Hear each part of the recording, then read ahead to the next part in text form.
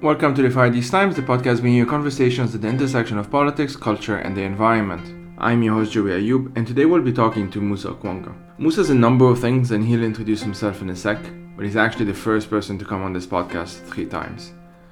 He most recently published a wonderful short book called In the End, It Was All About Love, which was published by Rough Trade Books, as well as one of them, an Eton College memoir, published by Unbound. We spoke about a number of things, from Brexit to the pain and difficulties of leaving home, the difficulties and challenges of living with racism, the legacy of the Holocaust, the difficulties of being a migrant, our ongoing fears about or regarding European fascism, how we both sort of think about the future, we sort of live in the future as a way of coping with the present, and a number of other things. We spoke of visibility as racialized people, the ethics of taking certain gigs as freelancers, the fact that he went to Eton College, the importance of doing therapy, the role of football.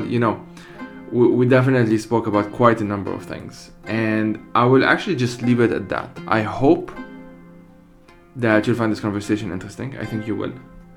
And as usual, I would love to hear from you if you do or if you don't. So that's today's episode. This episode was first published for monthly Patreon supporters. To become a monthly Patreon supporter, please head out to patreon.com/firethesetimes or check the website for other methods. If you cannot donate, you can still support this project by sharing with your friends and family and leaving a review on Apple Podcasts, Spotify, or wherever you get your podcasts. The music of this podcast is by Tara Beat. Thank you for listening and take care. Hi, my name is Musa Okwonga. I'm an author, broadcaster, podcaster, occasional musician and poet, and I'm broadcasting from an undisclosed location in East Berlin. Great to be back. Good to have you back.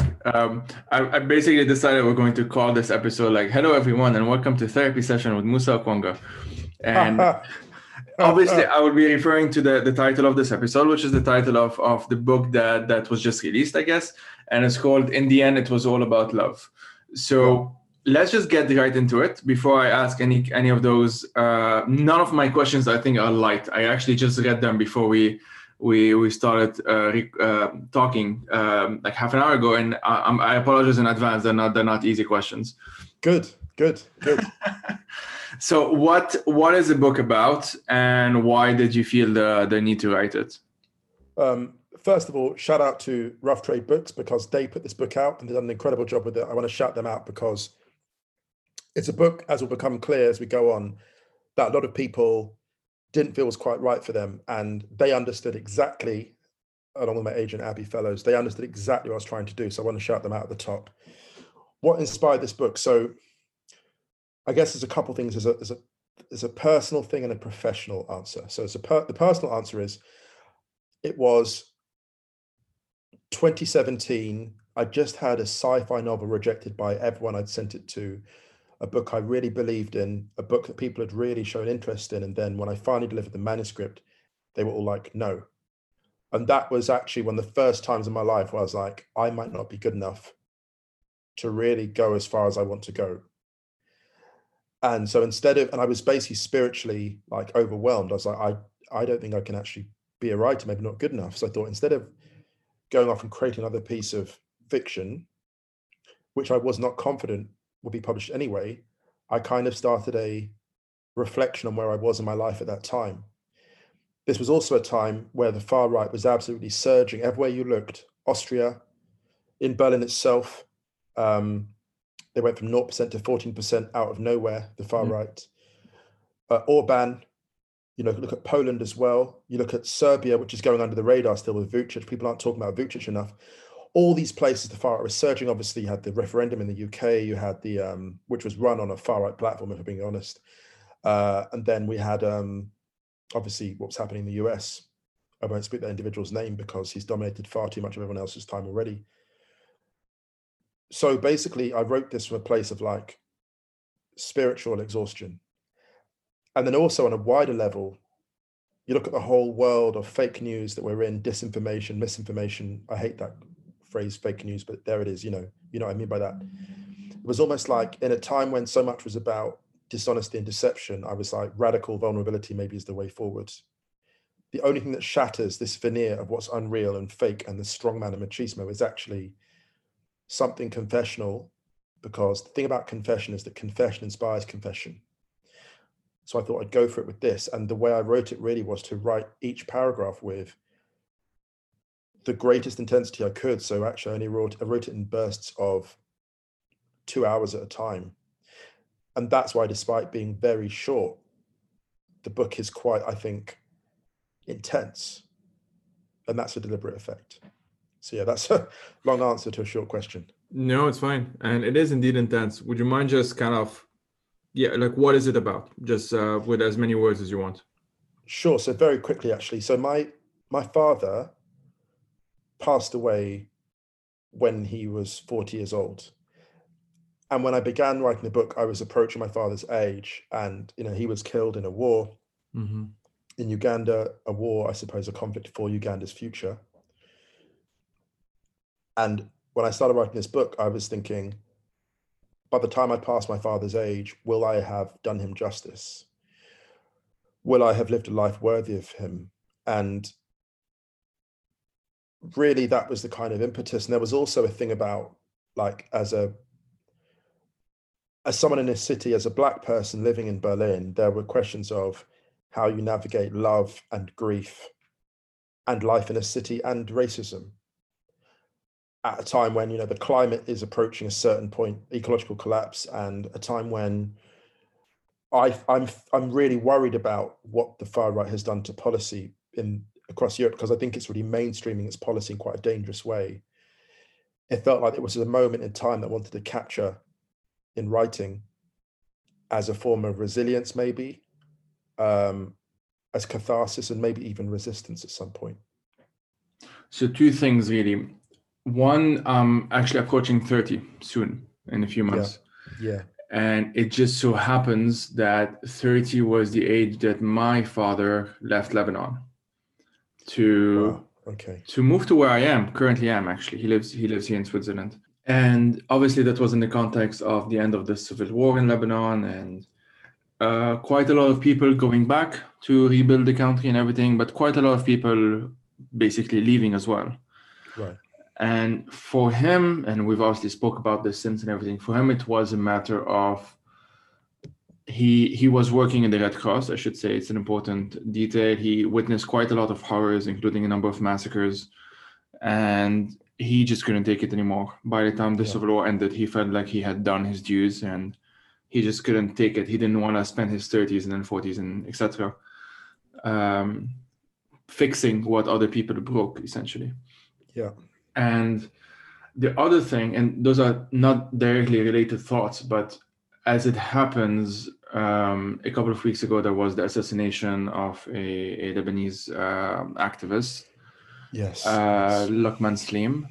And it just so happens, there's actually a link with the mainstreaming that you were talking about of far-right policies, that the last time I had seen Lokman was in 2018. And he was on a panel, like a post-panel discussion on this play, but I believe a German playwright, although I don't remember the name, called something Breivik. It was about Anders Breivik, the Norwegian, the Norwegian white supremacist and terrorist. And Lokman spoke about the usual stuff that he spoke about. For those who don't know, it was a lot related to like memory of the Civil War, the ongoing hauntings of those who were forcibly disappeared but never acknowledged, like pretty heavy stuff. But for me, in the back of my mind, as we've both been witnessing the past 5 years now, 5-6 years now, more or less. In my case, ever since moving to London, 2015, obviously, and then which was in the run-up to the Brexit vote, I started also seeing this mainstreaming of policies, and I started thinking about if this young man, he was fairly young, Anders Breivik, wanted to cause irreparable harm to, for lack of a better term, although I think it's a problematic term, like multiculturalism and diversity, etc., etc. Did he succeed? I'm not 100% confident in saying no, he lost. And Oh, uh, absolutely. Yeah, I agree. I agree. I don't believe that he lost either. yeah. I think he fired the opening salvo. They're going to look at that moment, Breivik, like they look at the Oklahoma bombing. The Oklahoma bombing, people did not fully understand what that meant, where Timothy McVeigh came from, the tradition he emerged from. They don't understand fully. They look at that as a lone wolf because it's convenient to do that. But he was the culmination, just as Breivik was the culmination. And if you look at the academics that inspired Breivik, the writers, the columnists, they've still got jobs. There were no consequences for them. So they're creating new Breiviks with their narratives. And they're actually, to be honest with you, they're secretly proud of it because they've been told enough times. One thing I've done, Joey, that saved me so much time in the last few months and years, I have stopped wasting time refuting bad faith actors. I do this because I was rereading Letter from a Birmingham Jail, and the opening segment of that was Dr. King.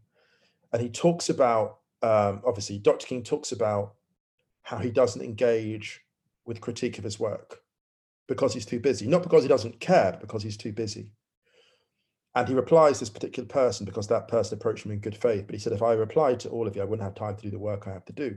The Dr. King obviously was assassinated at 39. And it got me thinking, if you just focused on making work, books that people could pass around and consume, leave on coffee tables, leave abandoned in youth hostels. Like my dream for this book is for this book to be abandoned in youth hostels in different parts of the world, translated into different languages, people to pick it up, reflect on it, discard it, and for other people to pass it on. That is my dream. That is my ambition for this book.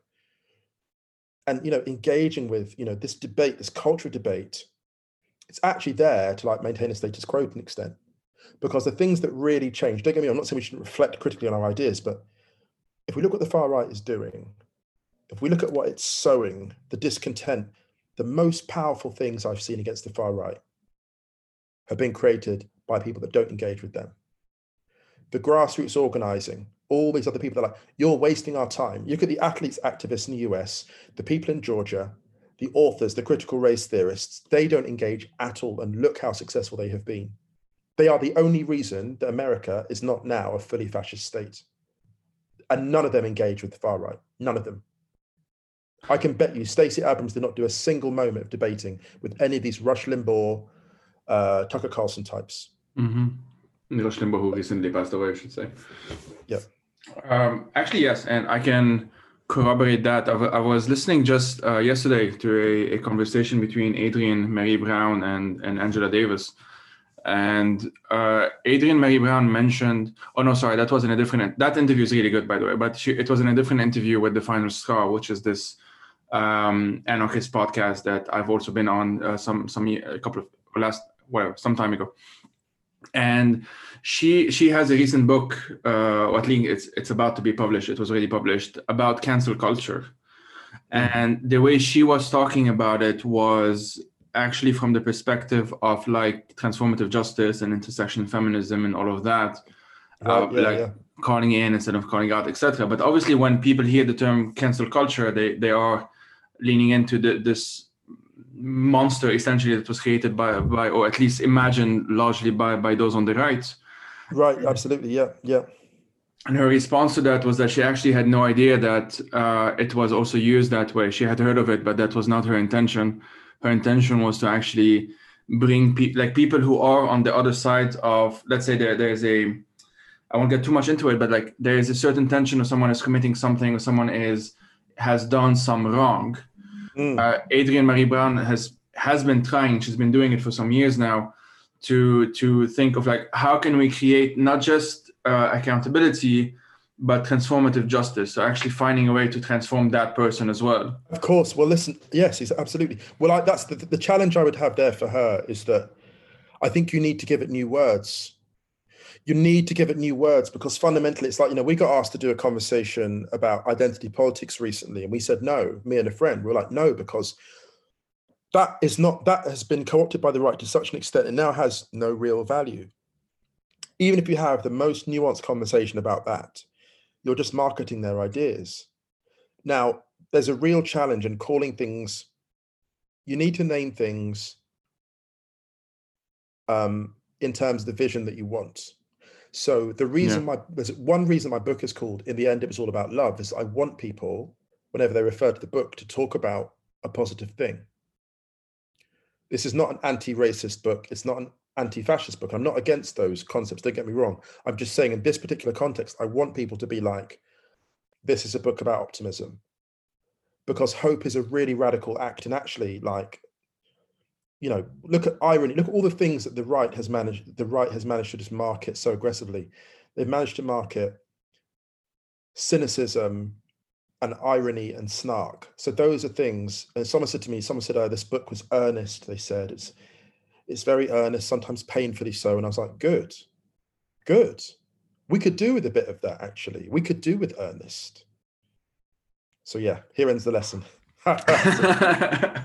No, I mean, yeah, I totally agree with that. And the title is amazing. It's very like Ocean Vuongi. I don't know if you've read his book, what's it called? On Earth We're Briefly Gorgeous. Oh, right. Yeah, I've heard of it. Of course. I haven't read it yet. I've read the first few pages of it, but it's fantastic. Yeah, it's really good. Yeah. It's really good. So like, I'm trying to do something new as well on the podcast of like situating not just where we're talking, like you're in Berlin, I'm in Geneva, but like when we're talking, so that when people listening to this in 5 years or 10 years, whatever, there's some kind of relevance. So obviously we're speaking in February 2020. We're still going through this global pandemic that started roughly 21. Oh, Jesus Christ. 21. Yeah, February 21. Otherwise they'll come for us. Yeah. Jesus Christ. Yeah, so February 2021. We've been dealing with this pandemic for over a year now, roughly speaking. The last time I had you on was April 2020. And back then we were already seeing the differences between how like your home country, the UK, and your adopted country, Germany, how they've been dealing with COVID-19. At the time, the difference is still very stark, but at the time it was especially even more stark. Obviously that's very painful for yourself, for myself as well. I've lived in the UK for 4 years, and it's become almost normalized, unfortunately, to say like things are bad in the UK, and right. That's something that still bothers me, and I'm still trying to kind of deal with it. At the same time, I'm not seeing, as of now, hopefully this changes, any kind of strong political action to actually counter the cynicism that you're talking about. No, So, me neither. To ask you the question, how have you been dealing with, difficult question, as I said, how have you been dealing with COVID-19? How have you been dealing with the situation? Has it changed? And since we've last talked, have there been like, I don't know, habits that you've picked up? Like you've just written a book, so I'm guessing some productivity has come in or whatever. How would you describe it? I would say that I've learned to focus only on those things that I feel I can control or influence, or at least get done. So what I mean by that is not in a kind of authoritarian way, but it's in terms of my output. I can deliver to the best of my ability as often. If I can do that as often as possible, that's the key for me. There is a value in doing this deep work, creating books, podcasts, because we get emails from people saying this provides comfort. Like I do a twice weekly football podcast, and that's something that we chose to double that output from once a week to twice, because people are saying this is really helping our mental health, just to sort of set our weeks by it. And it's probably similar for you as well, because you provide that food for thought. Yeah. I guess what I've done as well, it sounds ridiculous, but I've started visualizing what long-term happiness looks like. So I've imagined going on holiday to particular countries a year and a half from now. And even if I don't get to go on that holiday a year from now, but I've got a plan in my head, by the time I get to the end of the year, the optimism will have got me through. So I'm almost idealizing a particular future, which may not arise. Mm-hmm. That's helping with my stamina. And I find that automatically, as soon as I've got a goal, that's better for me. I think also it helps that my mother recently got a vaccination, which is great. I mean, she's a doctor. Awesome. She sent me a picture of herself in a suit, and it's basically like a radiation suit. Yeah. What she goes to work in is pretty like, effectively it's like a radiation suit and then a visor, like a plastic visor. It's unbelievable. So, and she's in London, right?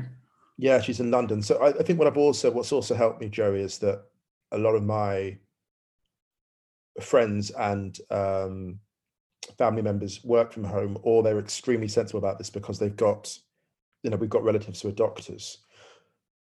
So at this point, if any of my relatives get anything, if I get anything, it won't be because of recklessness, it will just be bad luck. So that's how I've kind of navigated it. And it's been fine so far, to be honest. And also my cooking was good before the pandemic, but now it's gone to a different level. Well, I jumped on the bandwagon of learning how to bake bread, and I've been doing that quite a lot as well. So I mean, the book in the end in the end it was all about love, is a ode / like love letter to Berlin in some ways, and well, in many ways, and honestly, in like as most good love letters, I suppose, it's very nuanced. It's not, you're not uncritical towards Berlin. There is bad stuff have also happened there, obviously, and still ongoing. And how? I think I didn't never even ask you, when did you actually move to Berlin? 2014, 2014. yeah. Okay. At least began October the 1st, 2014. Yeah. And how would you describe the move? Because it wasn't. We did mention this a bit in the last time we spoke, but I think I regretted in the end not asking a bit more on that. Like, how would you see it? Because you moved at a specific time in London's history, especially. And how would you describe that time for like posterity, for people listening to this in 10 years, imagine, who will be hopefully beyond this normalization of things are bad in the UK, like something better would have happened or whatever. How would they? Great question. Yeah. I felt something was coming. The reason I left the UK is I watched so I was in Brazil for the World Cup in 2014 for that summer, which was one of the great experiences of my life. And it's the longest I'd ever spent outside the UK in one continuous go, a month. The longest I'd ever been away from the UK was maybe like 2-3 weeks maximum. So I was away for a month working, and I'd watched the headlines from the UK, and the anti-immigration sentiment was just off the scale. I remember just reading, and it's like migrants, everyday migrants, because that's all I was seeing in my country. And I said to my mum, I was like, they hate us so much. I don't want to retire there. I don't want to spend my entire life in that country. I can't do it. I don't want to do it. They just hate us. We've given this country so much, and they hate us. There's like no kind of sense of gratitude from the country. It's always like immigrants need to be grateful. It's like, but the country's ungrateful. So I decided that summer to leave the UK. And it was funny because I got back from the World Cup. I was in the UK for a couple of weeks and then went flat hunting in Berlin almost immediately. And I found this flat in Berlin, which I'm living in now, actually. And I was back in the UK very briefly, just one more week before moving back here. And I went for a drink with a friend, and he said, "You're so on edge. You're in Camden, we went for a drink." And this was the mood in sort of London as I felt it. He was just like, "You're so irritable, you're so on edge." And I was like nervous, because I was nervous that, having found this amazing place in Berlin and this plan, this new life, I was nervous that at any point in that final week, something would cancel it. Like the flight would be cancelled or the lease would be cancelled. I'd have to stay in London. And at that point, I was like, my goodness, you really want to leave. There was something about the energy in the political conversation. We'd had the London Olympic Games in 2012, and there was all this talk about how the UK was united. But what was so interesting, wasn't talked about so widely, was that when we had the London Olympics, the backlash from the far right about the images from the Olympics was so brutal and so sustained, because what happened was, for that briefest moment, the Olympics painted a picture of the country that the UK could have been, and the far right hated it. They absolutely took a chainsaw to it. And I was like, in retrospect, if you look at 2012 Olympics, you look at the far right backlash to that will tell you all you need to know about where we are now, because they really mobilized. Absolutely. And that was the context in which I moved to Berlin. I really think, like, whenever this chapter of history, or I don't like to think that way, but like whenever this chapter of history is written, it would make a lot. I mean, obviously there would be 2008, the crash and everything. There'd be some background, but I think 2012 is when we start seeing the backlash really ramping up, and then obviously David Cameron's promise of a referendum would be the second step in that story. So there is a section. It's definitely related to this, and I will preface this with a few words on my side as well. But there's a section in your book, it's towards the beginning, I think, where you write, and I'm quoting here, "With each passing year, your identity is being divided up, with each element progressively more dangerous," end quote. And then you say, "Look at the way you think about yourself now. African, dark-skinned, migrant. 15 years ago, you were simply British." Yes. And that description mirrors a bit something that I went through between 2015 and 2017. Now Yes. it's a bit different for me. I can pass for like Southern European, and which I mean I partly am, and so there's a bit more of this. I'm someone who enjoys being invisible. I actually enjoy being not standing out and that sort of thing. And sometimes I can do so, but something happened during those 2 years, 2015, 2017. I Yeah. sort of think of them as like symbolized by two violent events. At the end of 2000. And let me just get the numbers right. In November 2015, there was the Bataclan attack in Paris, the ISIS-inspired whatever attack. Yeah. And it happened to follow an attack in Beirut. There was an attack in Beirut the day before. And I was in London. I had just actually like 2 months ago, it would have been only 2 months or so, moved to London. Um, and I remember feeling like a deep, deep sense of sadness, obviously, but I didn't feel any fear. It didn't come to London, so to speak. It wasn't kind of too close. There was some distance, but the sadness was obviously the loss of life in Lebanon, loss of life in Paris, and because of my personal connections to those both countries, growing up in Lebanon and having family in Paris and having gone there a lot many times, I was able to write this article as a blog post on my phone, and it was published on Global Voices. Where I was writing for them at the time, and it went viral. And this was my first experience, kind of like in a spotlight, media spotlight of some kind. And the person in that article, the person writing that article, was confident, at least to a certain extent, about the fact that he, meaning me in this case, was able to identify somewhat as French, or at least as having some kind of connection to France, even though I don't have the nationality. Right. And that confidence, that self-confidence, was slowly eroded over the next 2 years. Yes. That by the time the Westminster attack happened in 2017, it wasn't that big of a deal compared to the Bataclan one. There was actually quite a bit media coverage over this, but that's a different story. I mean, that's part of the problem, but whatever. My self-confidence had so eroded to the point where now I felt extremely self-conscious about the Yes. fact that I look the way I do. That's interesting. Yeah. Which before then, growing up in Lebanon, most people look like me. It didn't really stand out, obviously. It wasn't really that big of a deal. It wasn't any deal, actually. It was just not a concept. I didn't think about the way I looked in that sense. But then, there is this section in your book as well. I think you mentioned it once or twice, that you're very self-conscious when you enter kind of like a public space or a bus or a train or whatever, and there are other Black people on the train, other Black people on the bus. And somehow, that's when I started feeling this, when I started seeing other Arabs or even like Middle Easterners, anyone who vaguely looked like me. I felt like my presence right now is a bit too much.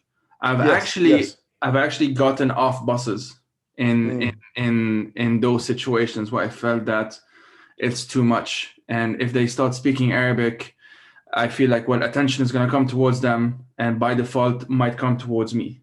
And this kind of discomfort became so overwhelming that it took me quite a long time to get over it. I would argue that I'm still sort of healing from that process, but it really took at least 2-3 years to realize that the way I looked or the way my body represented me to the outside world was different than how I thought of myself. Yes, absolutely. Perfectly put. And our presence is a provocation. No. And it's always been to some people a provocation. And the frightening thing is, the worrying thing is, I say frightening is a strong word, but I mean it. The frightening thing is, there are some people for whom one of us was always too much. And the most frightening question that I've never found an answer to, because the answer is always the most troubling. I was talking to a taxi driver once. This is before the referendum. This is when I was working in the UK. So I'd now got a job. I'd now been working in Berlin, and I flew back to Edinburgh, actually, where you were studying, I think. So I gave a lecture at the University of Edinburgh, which I think I've now lost because I didn't back up a lot of my website. And so this lecture is now, I think, lost to history, which is sad. But I was giving a lecture at the University of Edinburgh, and I was driven there by the taxi driver, and we were talking about, culture and politics and multiculturalism white Scottish guy. And he said, how would you, is the way things are going in the UK, like we're talking about race and all this is great conversation. He said, oh, you're an interesting guy. And, you know, we got on very well, very friendly conversation. And then he said to me, what would you say to someone like me where I feel like kind of I'm losing my culture and like things aren't what they were? And basically he was like, there are just too many foreigners here. It's effectively what he was saying. And you know, he doesn't say it outright, but effectively. And the worst thing was, Joey, I have no answer to that, and I never did. And that's what question frightens me, because if there are too many black and brown people in a room, historically, we know what has happened when people have felt there are too many of those lot. And this is the thing, the reason why everyone goes, history repeats itself, why does nobody learn? It's because history doesn't repeat itself, it remixes itself. Mm. So the things that basically triggered the old stuff are not, they won't look the same this time around. They won't look the same. Like, so you had before a particular sentiment, anti-Semitism, but the way it's going to look now, when things start again, which unfortunately, and this sounds dramatic, but we're going to get some bad times again, Joey. We're going to, because when the financial crash hits Europe, it's going to be really, really bad. And the people that engineered that crash are not going to take responsibility because they've got a ready-made scapegoat. And this is so obvious what I'm saying, Joey. It's so obvious what I'm saying, but it worries me because I don't have an answer for that taxi driver. And it's bothered me ever since that conversation. There's been no amount of, oh yeah, but look, our Olympic team, look at this diversity. He's like, no, but that's the problem, he said. The problem for Jewish people, whenever people talk about, oh, just integrate and you'll be fine, it's like, I cannot name a more integrated population than Jewish people in Germany in the 1930s, and look where it got them. It's offensive to the memory of all those Jewish people who were murdered. They didn't integrate enough, or they didn't debate enough. That they massacred some of the greatest minds this world's ever seen. And if there was ever an actual fair debate between far-right people and Jewish intellectuals, they could have sent one person. They could have sent a teenager, and that teenager would have destroyed everyone in a debate, and those 6 million Jews would still be alive. One of the most definitely most striking or most shocking things I've read. I was reading Stefan Zweig's memoir, right? And Hannah Arendt critiqued it, and like that's a different story. But one thing that really struck me is how because he came from a fairly like well-to-do background. He was, middle class and everything. And he actually was very shocked that the violence came to him personally. Yes. He thought that his connections, he was, I think, one of the bestsellers of the time, most translated author, whatnot. He thought that would kind of protect him.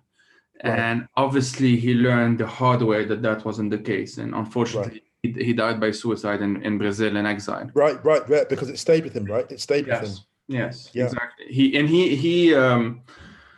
That's.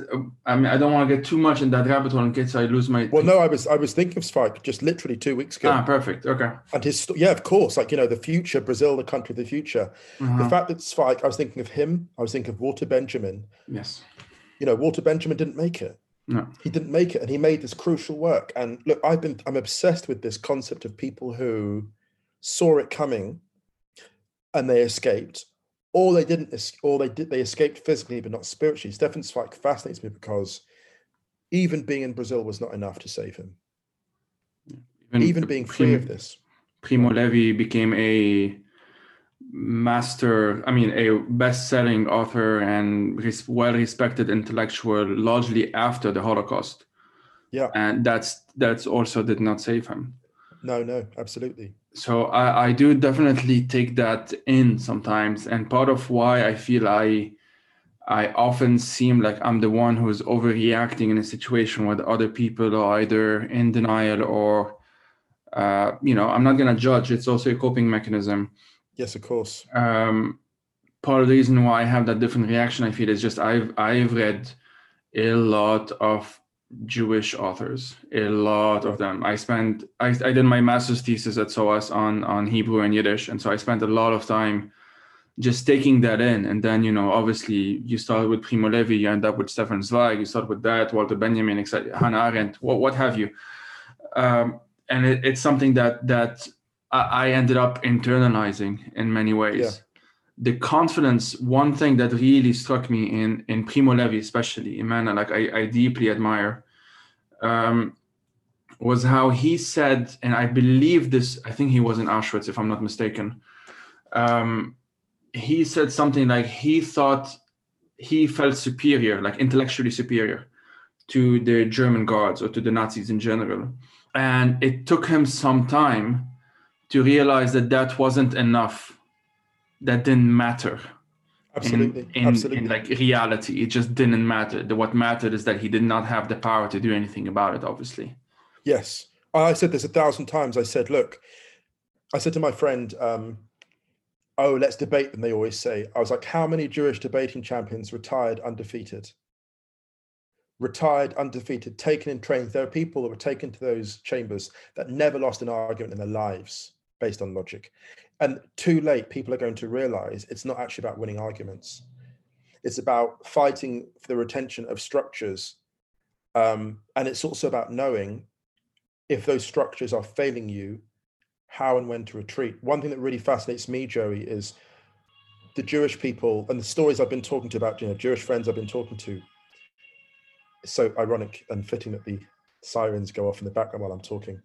I'm obsessed with the Jewish people who basically decided when to go, who left in the dead of night. And so I talked about this to a Jewish friend of mine, and he was like, funny you should mention that, because my relatives basically were told one evening by a neighbor who really liked them, my cousin is in the SS, you need to go tonight.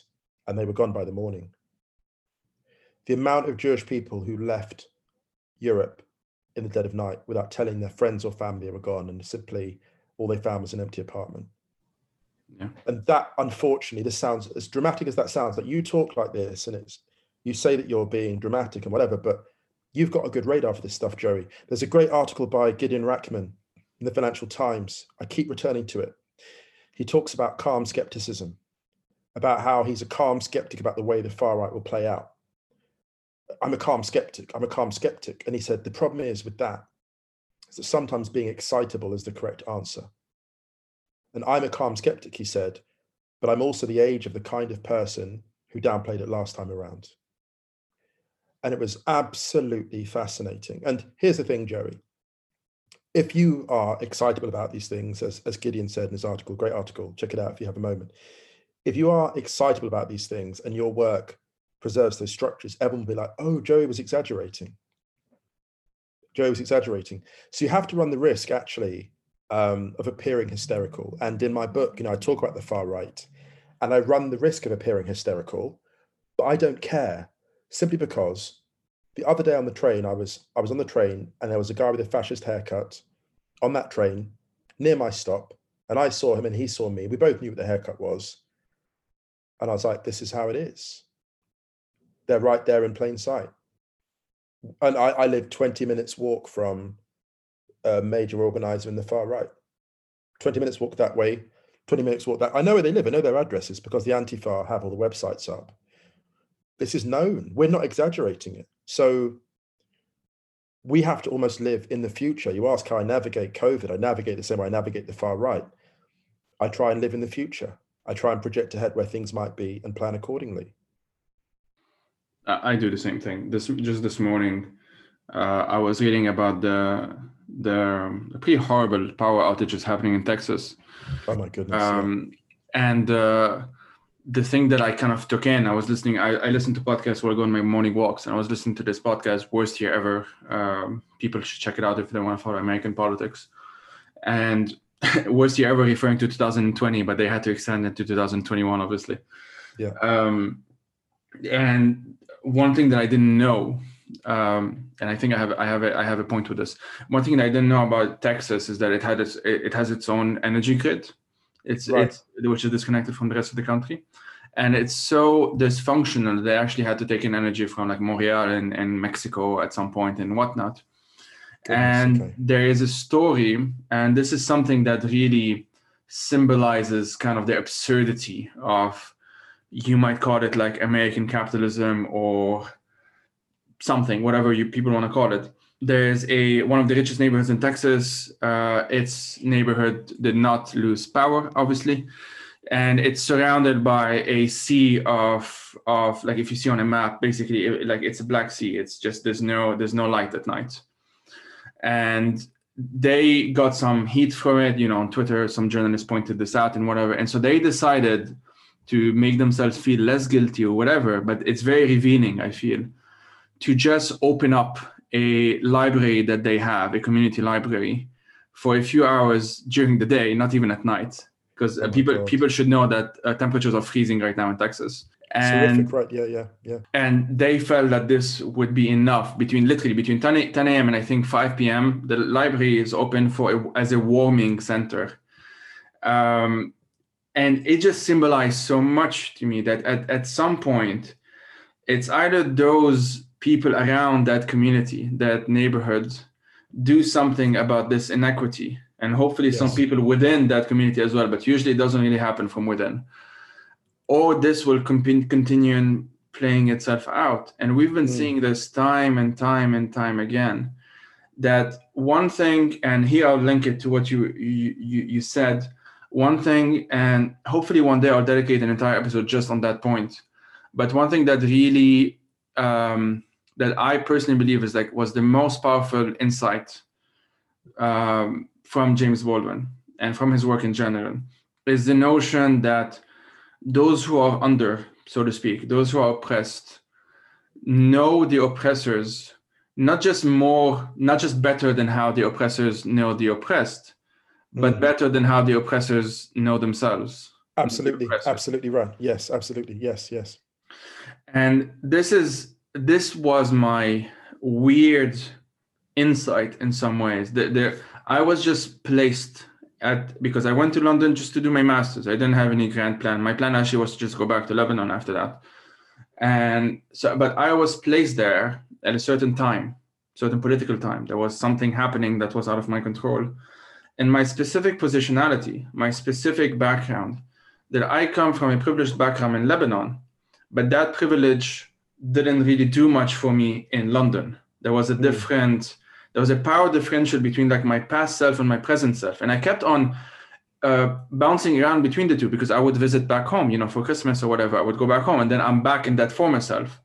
And at some point, this kind of ping pong between those two selves allowed me in some ways to see both sides, because I was just in between all the time. I was no longer at either poles. I was no longer, when I went back to Lebanon, like the third time around, let's say, I was no longer as comfortably privileged, let's put it that way, as I was before. Now I actually became much more uncomfortable in my position. I started questioning new things and whatnot. And same for London. I ended up seeing, well, for me, Brexit was very clear from the very first time I heard about it, what it was about: xenophobia, isolationism, all of that, imperial nostalgia, whatnot. That was very clear to me. That I had no doubt about. I wasn't participating in those debates. I wasn't participating in, for me, a very manufactured kind of debate as to what is this really about. We can't say the R word. We can't say racism. We can't say the X word, xenophobia. We can't say all of these things. But we can talk about everything except the underlying causes.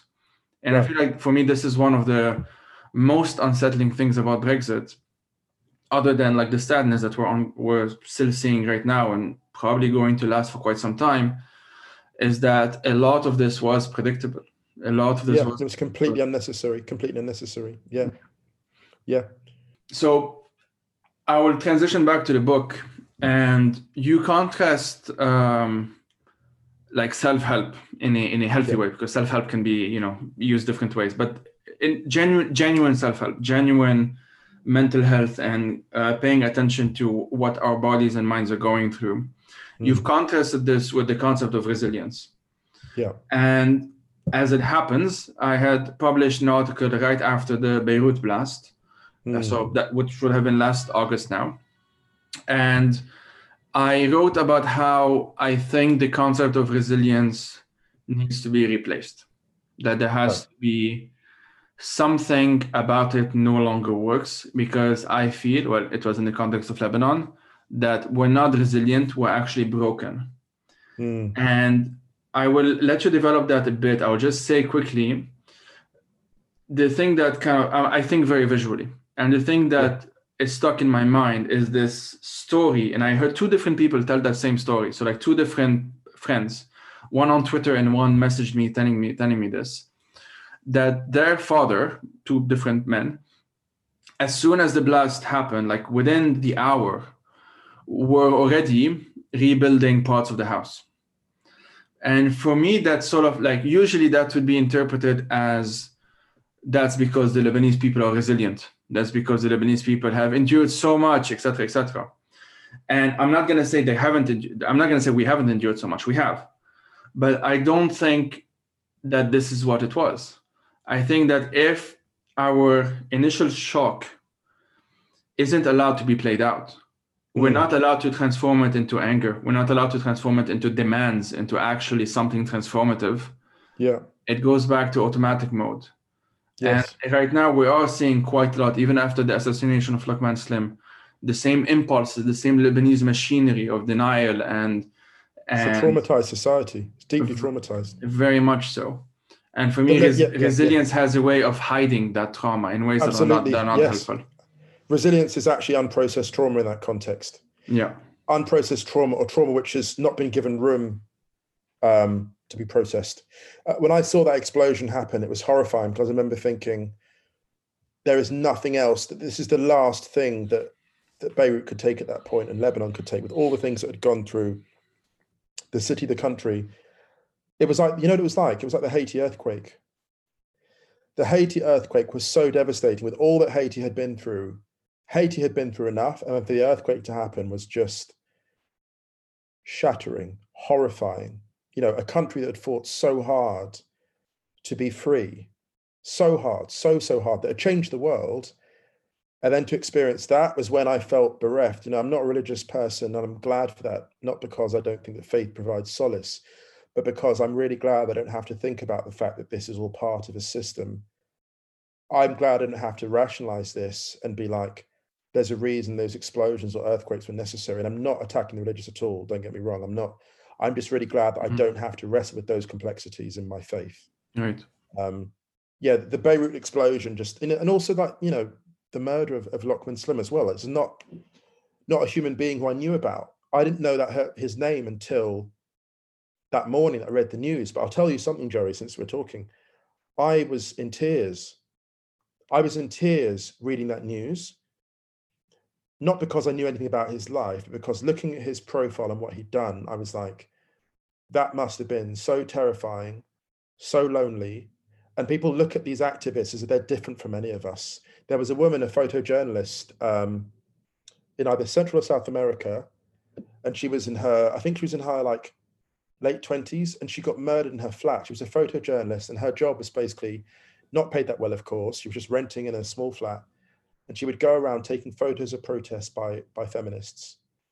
That was what she devoted her life to, and she was murdered and perhaps sexually assaulted in her flat, surrounded by her work. What a lonely, painful, horrifying death. And that's why I was in tears, because these brave, beautiful people all over the world are being murdered for doing the right thing, and they're dying in isolation and in horror. And that's sometimes why the killers are doing it. We saw it in Syria as well. They take a particular delight in isolating and brutalizing these incredible human beings that this world doesn't deserve to death. And it sounds really dramatic, Joey, but I write these books. I write my work to honor people like that. All those people, Anna Politkovskaya, all of them, look at the way they die. They die in this terrible isolation, and they do work that transforms the world. Sorry to go off on a bit of a rant, but this is why I live with the vitality I do. I mean, the reason why I'm so emotional to have this book published, this book is exactly what I wanted to say about the world at this point in time. This is exactly the book. Every single syllable in this book, I swear by it. It's my rejection of going quietly into the night, as they would say in that poem. It's my absolute rejection of that. Yeah, I can definitely see that. And there's a lots of different themes in the book, obviously. And one thing that as I was telling you before, I just finished reading it today, and you speak of this Dr. Okwonga, I think. Yes. And this concept of black gravity, Yes. I will quote the couple of sentences in it, like basically how racial oppression would be described. And I'm quoting, as a form of pressure, a physical force that stormed Black people the second they left their front things, or front door, I think. Sorry. Front doors. Yeah. Yeah, sorry, I Yeah. may have misread. So let me repeat that.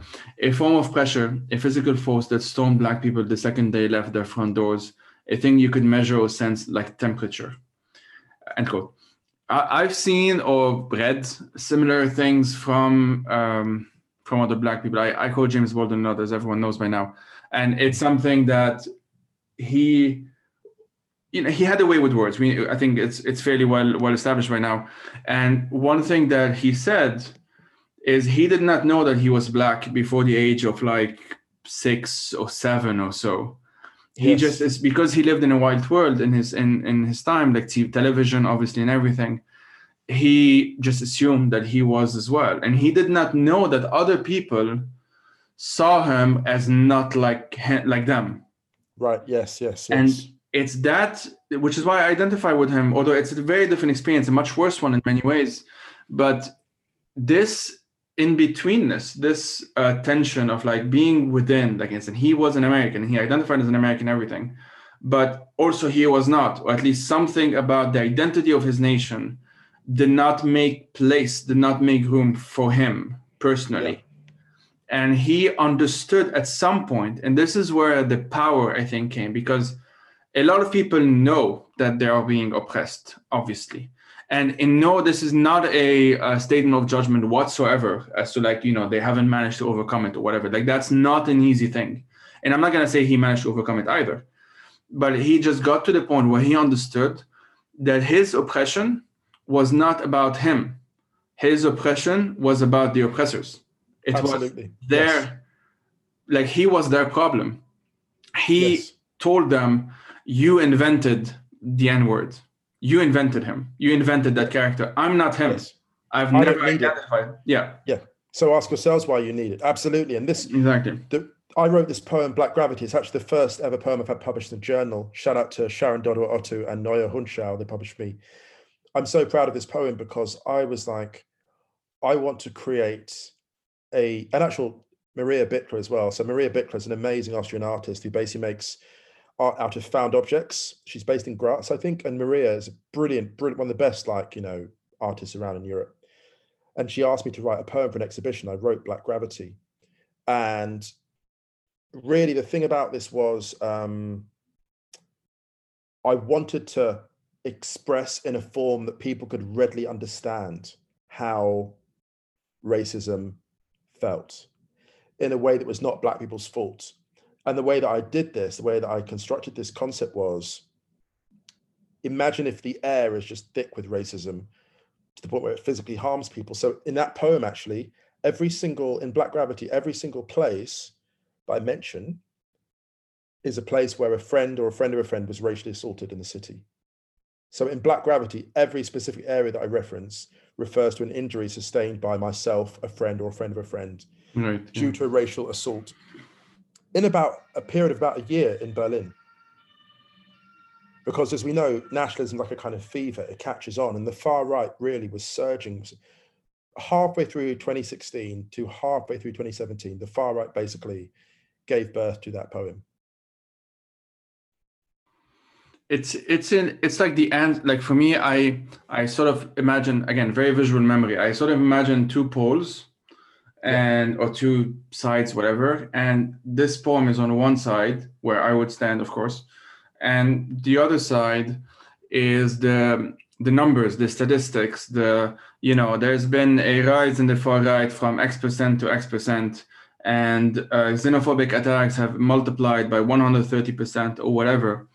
And obviously what gets lost in the detail, the devil is always in the details, is that it doesn't just mean that someone was physically assaulted on a Monday and then Tuesday was fine. It doesn't mean that, because obviously they go with like police statistics and whatever. The main thing that changed how I personally started viewing racism and discrimination and racial oppression and everything through this understanding of like structures of power Not just, again, like, well, government, police do these things and that's bad and whatever, but how it actually seeps in and becomes something that when we say normalize, what we mean by that is that, to just go back to myself, to my own personal experience, well, I need to be constantly on high alert. That's what it means Yes. now. Yes. Even if it doesn't mean that today something's going to happen to me, maybe not next week, maybe for the next year, I'm going to be totally fine. But I need to actually understand where the risks are coming from. Yes. And I need to know, I started becoming like a mathematician in calculating probabilities and risks and whatever. Like I need to know, if I go at that specific place at that specific time, could this happen? And Yes. that mental energy is exhausting. It Absolutely. takes up so much of my mental. Now I'm slightly better. I'm trying to convert that energy into, well, the podcast, into writing, into other things that I feel are actually more transformative than just taking it in and feeling overwhelmed. Yes. But that's the main thing that I feel people who don't experience any kind of discrimination or oppression, or who may at least, or who may not even know people who have, which quite a lot of people are in that situation. That's the main thing that they don't seem to grasp. They never have to think about it. Yeah. They never have to think about, like, there are parts of this city where I will never go. And I'll tell these stories to like friends of mine and, friends of mine who are white. They'll be like, oh, I wouldn't go there either. I was like, yeah, but here's the difference. I know you wouldn't go there, but if you went there, You can. you would, yeah, right. You wouldn't go there. And I get it. I get you wouldn't go there. But the consequences for us going there are very different. For example, if I'm in a specific area, that is extremely bad for my physical health. It's extremely inadvisable. Like, it's actually dangerous. I have a friend who bought a house in an area which would be dangerous, where I can never visit him in that house. I've got another friend renting in a particular place. I cannot go for dinner. The reason I've not been for dinner with that friend is because to get to him or to get back from him at 11 p.m. on a Saturday night is an area I would be extremely unwise to go through. I had a band practice one time. So here's a better example, actually, another example. I was going to practice for a gig at Christmas, and this is how it affects your everyday life. I was asked to do a gig at Christmas for a band a couple of years ago. A friend of mine, we never got to practice together because the jam session and the practice session took place in a part of town where I was about to go on the tram, and they were like, where are you going? I was like, I'm going here. When do you have to get there? How far is the studio from the station? And they gave me this information, and three white people came up to me separately and said, you're not going there, Musa. You cannot go there at that time of day. This is three white people. This was me, fully empowered to go. And they were like, no, Musa, you're not going there. You don't do it. You get there by taxi or not at all. It wasn't safe to walk 15 minutes in that part of the city as a dark-skinned black man. And that is from those three white people all saying that. They were so, one of them actually came when they heard I was going there, he came through from the back of the cafe to be like, no, they're completely right. They're not doing this. 7 p.m. 7 p.m. And so these calculations aren't ill-founded. Like, I might have gone there and nothing might have happened. But then you hear so many stories. How about the story about the friend of mine that went, and this is a white friend of mine, white American friend of mine. They went out to the country, not far, no, so their friends were outside the country, just, outside the city, into sort of the surrounding area. And they stumbled across a bunch of neo-Nazis doing weapons training. Yeah. Wow. And they were extremely hostile towards them. And this is like, white New Zealanders. They were like, basically, get the hell out. There are so many names. There's so many. I had a friend that went on holiday to an area I could never go. Oh, it's such a lovely place. We've got a nice little house here. We rented a place. Oh, where did you go? And they told me where they went. And I'm like, that area is known. Like, when the wall came down, the Nazis retreated there and did what they always do. They handed out loads of social services, education, and then the ideology came. Once they'd bedded in and embedded themselves, and now they run a huge area. They run it.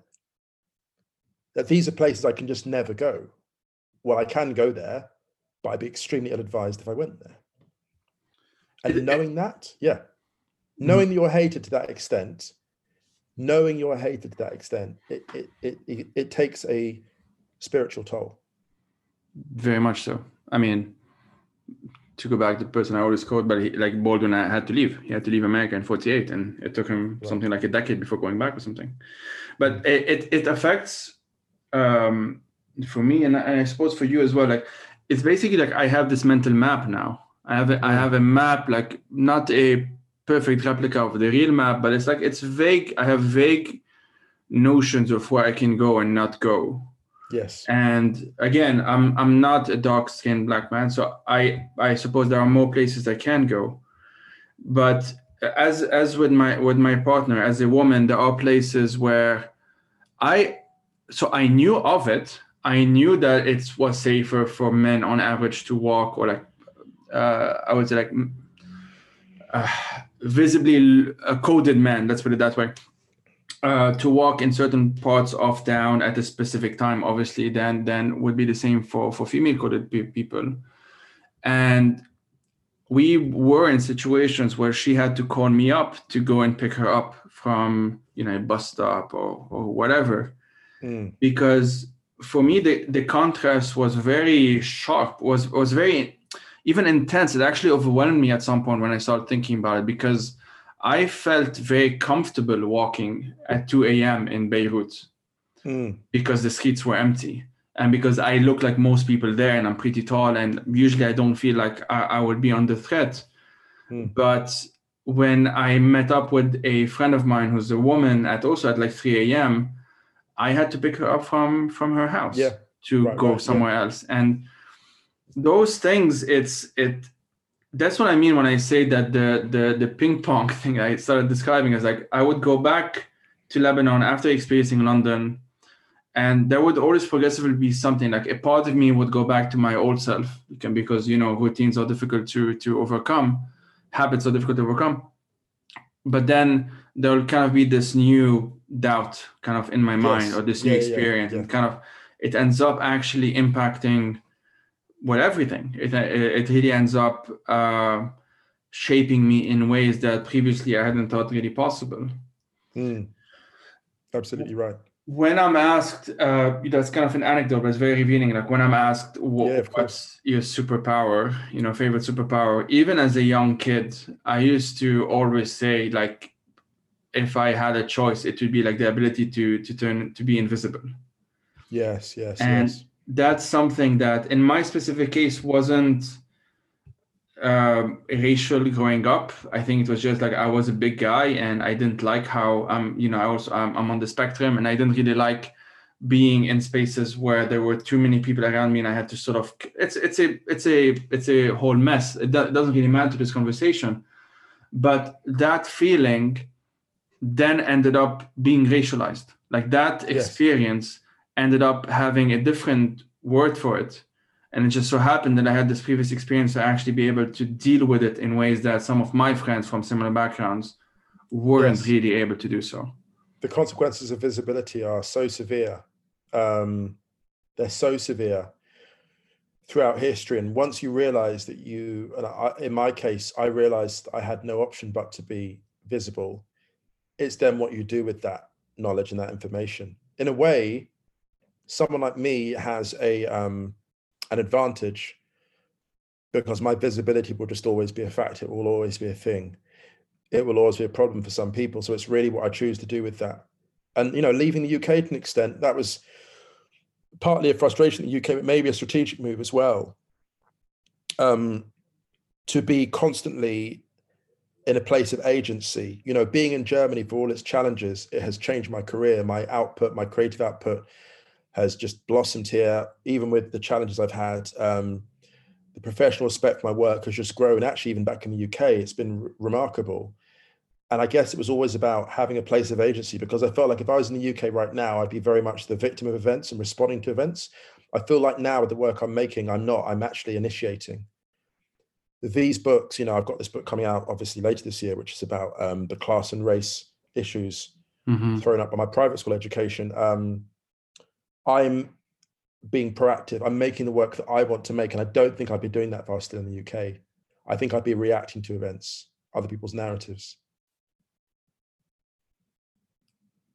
So I have three. By the way, are there going to be any hard questions? Because these are, I'm a bit disappointed, Joey. I was expecting the heat. Come on, man. Well, I have three more questions. One of them is well, it's actually more of a positive one, and we'll leave that one to the end. Yep. Two things really. So I'll start with one of them, and they're interrelated. So you talk about imposter syndrome, and you talk about how like you actually start blaming yourself for not having enough money because you've turned down, these jobs, even jobs that like wouldn't necessarily be public, like your name wouldn't be on them, but you just felt very uncomfortable taking them due to the ethical concerns. Yeah. And I've been in those situations many times. Due to what I do, I vocally criticize Hezbollah online and that sort of thing, and Arab regimes. And so there would be like rival governments wanting to have me on the Turkish government wanted to have me on because I was criticizing the Assad regime. Yeah. But obviously a condition of me wanting to go there is not to mention what the Turks are doing in northern Syria. Of course. And therefore I didn't go. And this has happened a number of times, and some things I don't want to mention online in public. Of course, yeah. But I did also have these thoughts at some point, like I'm okay, but the nature of what I do, I'm also a freelancer, is that there's a lot of ups and downs. There's a lot of uncertainty. There's a very difficulties planning for the long term, savings for the long term, and so on. So I'm very curious as to, in your case, like in your, and feel free to say as much as you want on this. It's fine, yeah. How has this imposter syndrome actually worsened your financial situation? Let's put it that way. And how do you think you could have done differently? Because of course, like I won't give the book away necessarily, but you do feel bad about it, and you do feel like it has also impacted your life. It has harmed you in like financial ways, and therefore in mental ways and mental health ways and so on. But do you think you could have done it differently? I don't think so. This is the thing, actually, Joe. I was thinking about this a lot, and I thought at each stage of my life, I tried to make the best available decision. The reason I'm living in Germany now is because years ago, I figured German is actually a very hard language in comparison to learn, in comparison to like French or Spanish or Italian. German's like the hardest of those in terms of the main business languages. Let me learn that one so that later in life, if I want to learn a different language, it'll be easier. So I chose to do French and German. And that was one of the best decisions I could have made. So I'm really good at making strategic long-term choices, right? And I'm really good at doing that in relation to my career. The problem is that, as a friend pointed out, I'm blaming myself for situations beyond my control. So I wasn't to anticipate that internet pirates would come along and destroy the value of the written word and of the MP3 or the value of music. So two of my biggest skill sets are songwriting. I've written music for TV adverts and journalism. In a different society, different world, if you look at my list, my CV and who I've written for, in a different world, 20 years ago, that amount of income has me with a really nice mortgage. And like the loss of advertising revenue through Facebook and social media, you couldn't anticipate that. So the choices I made were, I feel, fairly smart ones. And I didn't give myself enough credit for the resilience, the flexibility I'd shown. I didn't give myself credit for the ability to be flexible and to adapt. And I look at my life and think about the choices I made, and each of the big choices was a good one. Each of them, if I look at them, I'm just someone who's very hard on myself.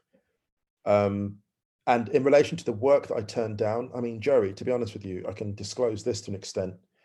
I was offered money by bad people, because when bad people want to gloss a project, they'll throw money at you. Now, there's some work I did that I'm pretty much proud of it. And I did some work for like foundations trying to get donors to give more. Some might say it was misguided to work with people to try and get them to give more to like renewables and so on. But I guess I don't regret those years, because I always felt like if there was a moment where we never had like a Greta Thunberg, when I was working at these organizations, trying to help them to give money away to these different causes, these good causes, in my opinion, fighting climate stuff, whatever, that we never had a Greta Thunberg to come along and be like, sort yourselves out. I would love to have been a communications director for these organizations in her era, because I reckon we could have leveraged what she was doing to get them to really shell out. But in terms of the dirty money that I turned down, I don't regret that at all. I mean, I got offered some money by a particular organization at a time when, how do I say this? Let me be frank. No, let me just say it. I got offered money to write a documentary about the World Cup in 2018, and I just couldn't do it. Knowing what Russia was doing in Syria at that time, I just couldn't do it. That would have been money that would have had a real. They asked me to write the official documentary. Like, that would have been really good money, but I was like, I can't do that. Right. And I knew the second I got the email, I couldn't do it. And I felt sick because I really needed the money, and the money would have been great. But I was like, I can't do this work. And I actually went and I told friends of mine what the situation was. And I didn't tell them because I wanted them to say, turn it down. I did it because I wanted them to know the cost. And the funny thing is, Joey, I'll never forget my friends' faces when I told them. They were like, oh, what did you do? Because I think some of them were still expecting me to, like, maybe just take it and not put my name on it. I said, yeah, I said no to it. And we were drinking at 3 that morning. What alien concept that is. We went out to a bar, we were drinking at 3 in the morning. And one of them turned to one of my oldest friends in the city, turned to me and said, Musa, the impact of that decision, it goes far beyond what you think. Like, they looked at me, this sounds a bit dramatic. They looked at me with the kind of, like, there was a shock. It was a positive form of shock. It was like a real respect of, like, wow, he actually did it. Like, when it comes to it, because that guy's not earning, like, really as much as he should be, or, you know. But the funny thing is, since making all those choices, my life has changed, because we got approached by Spotify to host this podcast, and now I get paid a salary that covers I couldn't, if I did nothing else, that would be a comfortable living.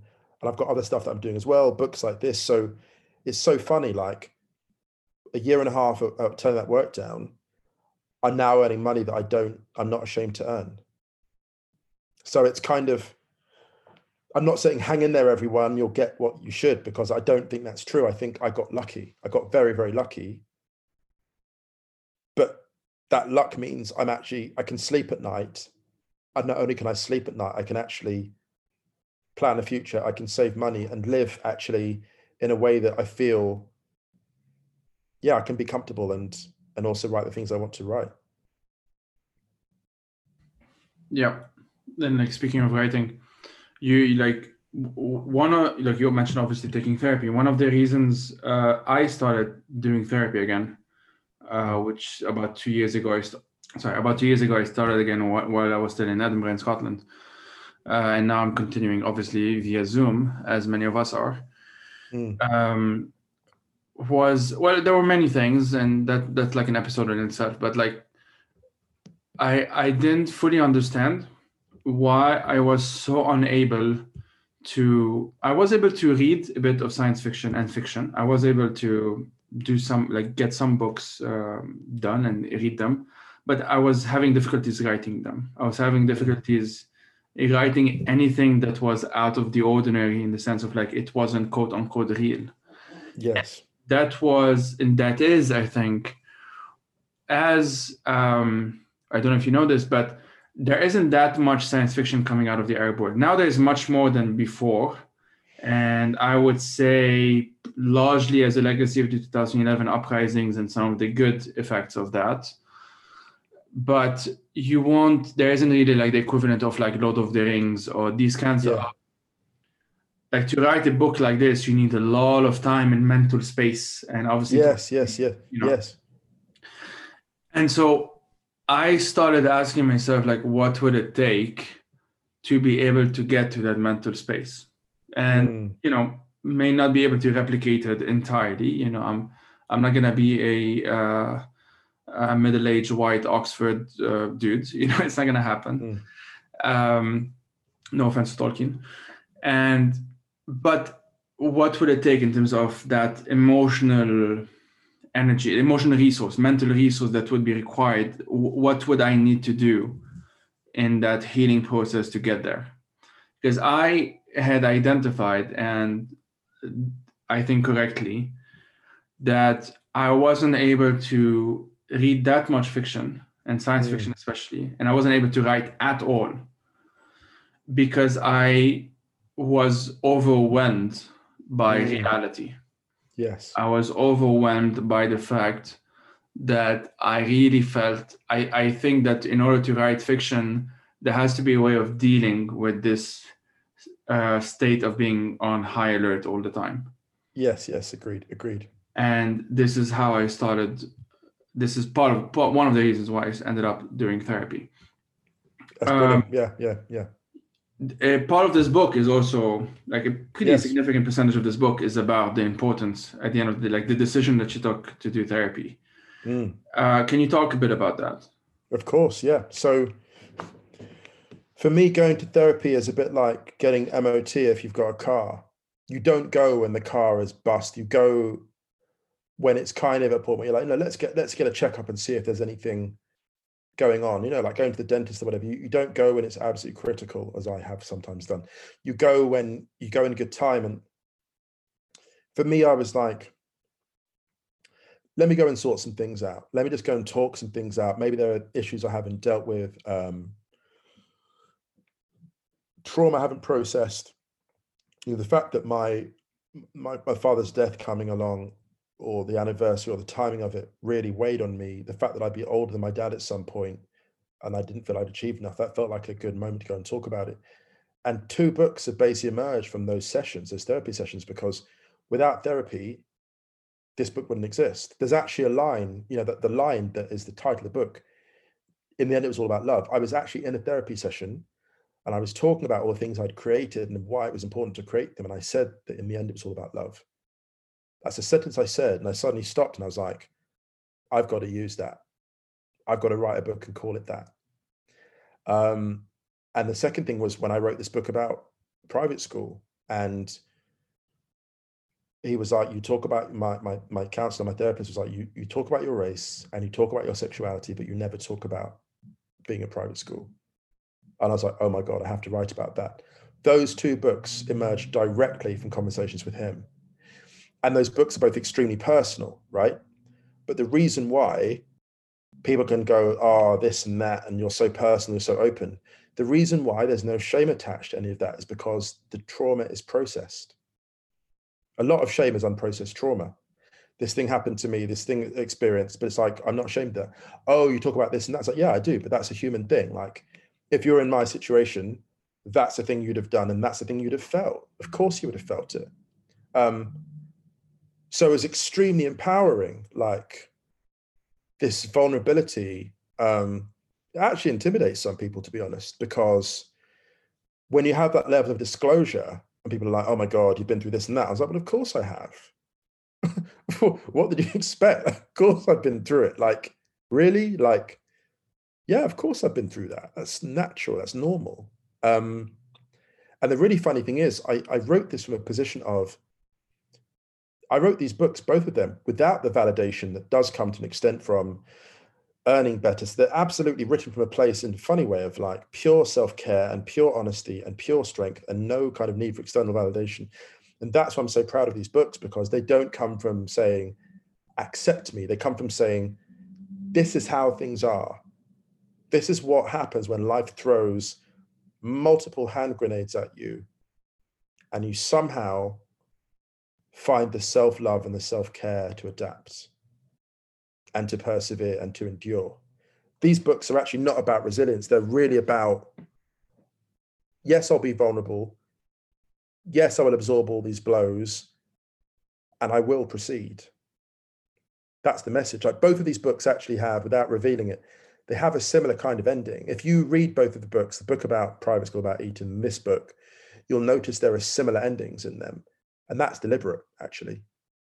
Those endings are absolutely deliberately similar. They work conceptually, but they also work spiritually. And can you just mention the name of the Eton book? Yeah, it's called One of Them.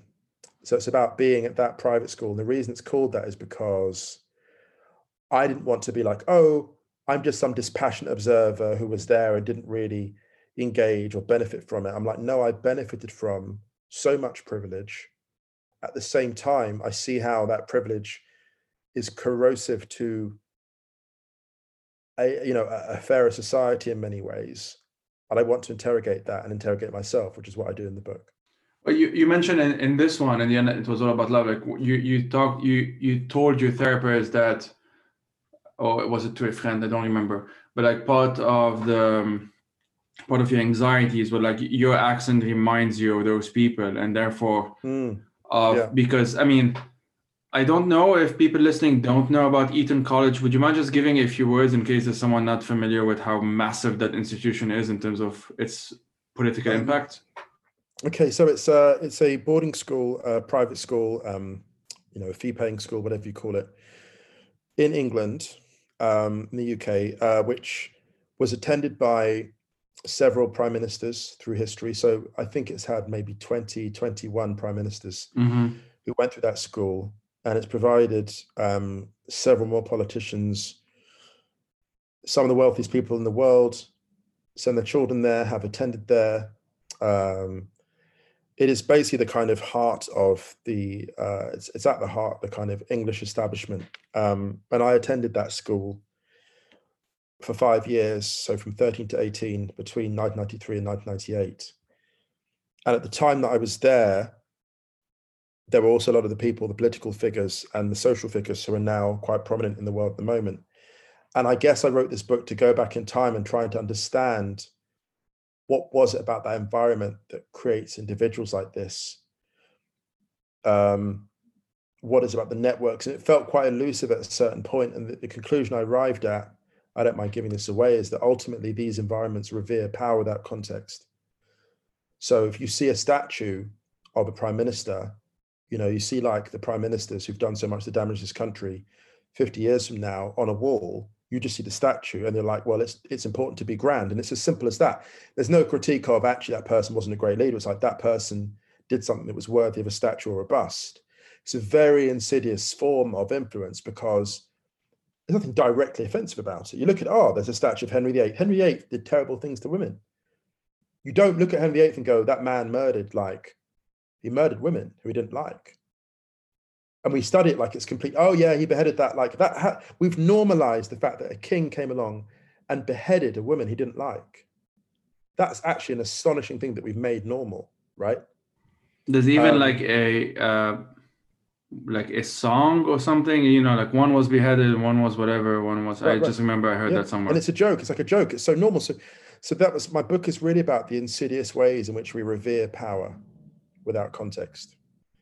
And it looks at that, it deconstructs all that. So look, here's the thing, Joey, like I look at my life and I criticize it a lot, but actually one thing I started to do in the process of writing these 2 books was, how about you give yourself credit for doing it right? How about this is just how hard it is to make every choice as moral as you can, as ethically as you can, and along the way to be judged by some people, I'm not judging, I'm not actually having a go at them, but for some people they'd look at me and my background. And one of my best friends right now, an amazing human being, he said, when I first met you, for the first 2 years that I knew you, I was like, I'm not sure about this guy. This is someone who I revere personally and professionally. He was like, I knew where you'd been to school and your background. I was so suspicious of those people. For the first 2 years, I was like, nah, not having it. Right. And that was heartbreaking for me to hear, because I was like, I could feel that distance knowing him. I could feel it, right? And now we're like really close. It would never be a problem. But that coldness, that isolation was very painful. I never complained about it. Don't get me wrong. I never complained about it because I understood where it came from. I understood the suspicion. On a human level, it wasn't easy to take, because it was like, I know that I want to give so much to this world and this community and this society. But the heartbreaking thing, Joey, was feeling that because of who I was seen to be, I'd never get to contribute as I wanted to. So this is also partly why the journey has been so long, because I've had to defeat people's preconceptions, in many ways well earned. I'm not actually even having a go at that. Like, I'm 41 years old, Joey, and I've arrived here at exactly the right time. Every project I'm doing now, the 2 podcasts I'm doing, the 3 books coming out this year, the other work that I've got planned in the pipeline, every single project I'm fiercely proud of. So maybe this is just how it was meant to be for someone like me. Well, speaking of the podcast, I would be amiss if I had you on and not speak about football. I'm I'm not much into sports. Mm. I do occasionally follow tennis. I used to be pretty good at, and I'm trying to get back into it as well. But anyway, I'm legally obliged to say that I support Argentina or France at the World Higuain Cup, energy. depending who's winning. uh, you obviously it's a big part of your life. That goes without saying. And feel free to kind of plug in the podcast as well when you answer. Um, you mentioned how, and I think I have the quote here. Like you were kind of setting up a team with some people that you met and whatnot. That and I know that this is sort of the power, especially of football, but like of many sports in general, that I'm quoting, you're all in this team to build the same thing. And though you may not be the star architect, there is an equal value in laying bricks and quote. And this is something that I actually admire in friends of mine who are really into this sport, into football particularly, and who have who are passionate about their teams and who um, contrary to what many people think, are not happy with how things are necessarily. Actually, very critical of the business deals Of going course, yeah. on and all of that stuff. Um, what can you tell us? And here, like, I'm not being fair to you at all because we are closing No, it's closing fine. the It's good. It's conversation good in to some close it. ways. That's good. It's good. Um, how would you describe the role of football given everything we've spoken about for the past over some hours so we've been talking? What has football done to you in that sense? Oh, okay. So it has an immense power, football. It taught me the value of the team, of contributing to something bigger than yourself. Like one of the best seasons I played, actually, which is referred to in that book, we went training in the snow. Now, in most teams I played in, I'd been one of the better players. I've been playing football since the age of about 8. I don't play regularly now anymore, but been playing football regularly, 11-a-side football, 5-a-side, 7-a-side, whatever form, from the age of about 8 years old. And in most teams I played in, I've been one of the best players. I get to this team in Germany, I was one of the worst. Technically, I wasn't as good as these other players. I mean, the technical level was very, very high. It still is. The physical level was very demanding. By that time, I started playing for them. I was 37 years old. So I was now playing from starting as a striker. I was maybe number 5 or 6 choice striker. So I'd play on average 20 minutes a game. It's one of the best seasons of my life. I loved it. I absolutely loved it because I had a particular job. I'd turn up each game. I'd prepare myself the morning of the game, watching highlights of my favorite strikers that played that style. So I looked at Patrick Kluivert when he went to Barcelona, when he had to play a style where he wasn't that quick anymore, and had to hold the ball up and play. So I'd watch Patrick Kluivert highlights every morning of every game. I'd listen to particular music. I'd get myself psychologically prepared to go on and contribute in a very limited role for this beautiful team I played for. And it's one of the best seasons of my life, Joey, because it was completely self-sacrificial and I adored it. So football taught me to be a star, but also to take responsibility as a star player, in a sense, at my sort of amateur level.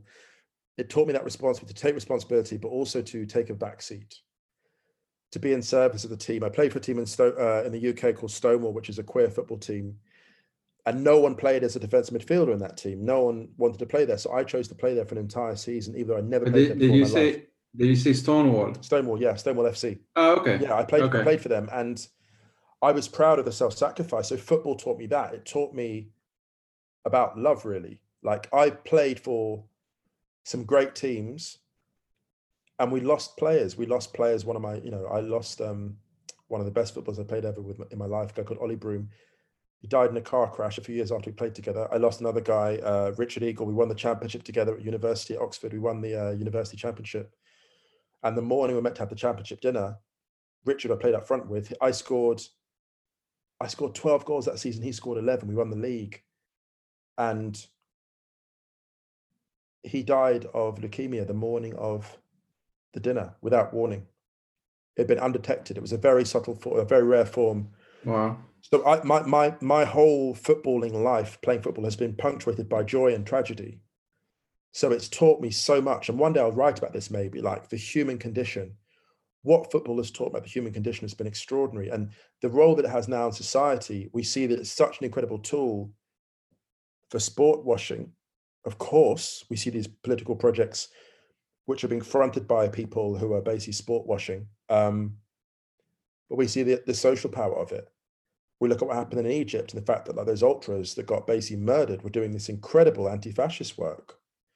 And the work that anti-fascists are doing across Europe. You look at Bayern Munich and their ultras and how critical they've been of the World Cup in Qatar. Like, so football has an incredible social force for good and bad.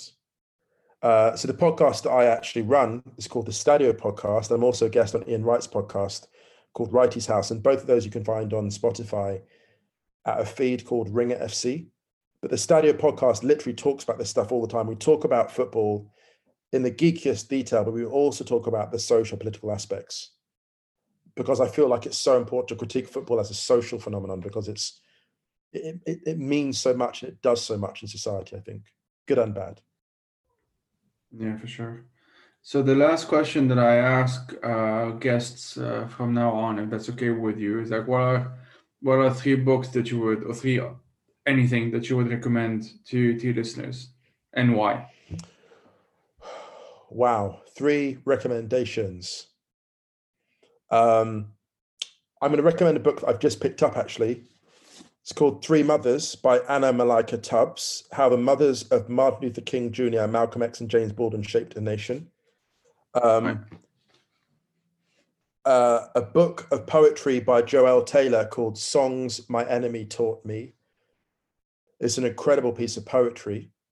A book about parenthood as we live today by Nikesh Shukla called Brown Baby, which is extraordinary. And Nikesh is someone who I know personally, so there's a full disclosure. He was the editor of this amazing book called The Good Immigrant about race immigration in the UK. And I'm really excited for him because this book is really his first chance to take a kind of center stage, and he's executed it superbly, written it beautifully. So yeah, those are the 3 I want to recommend.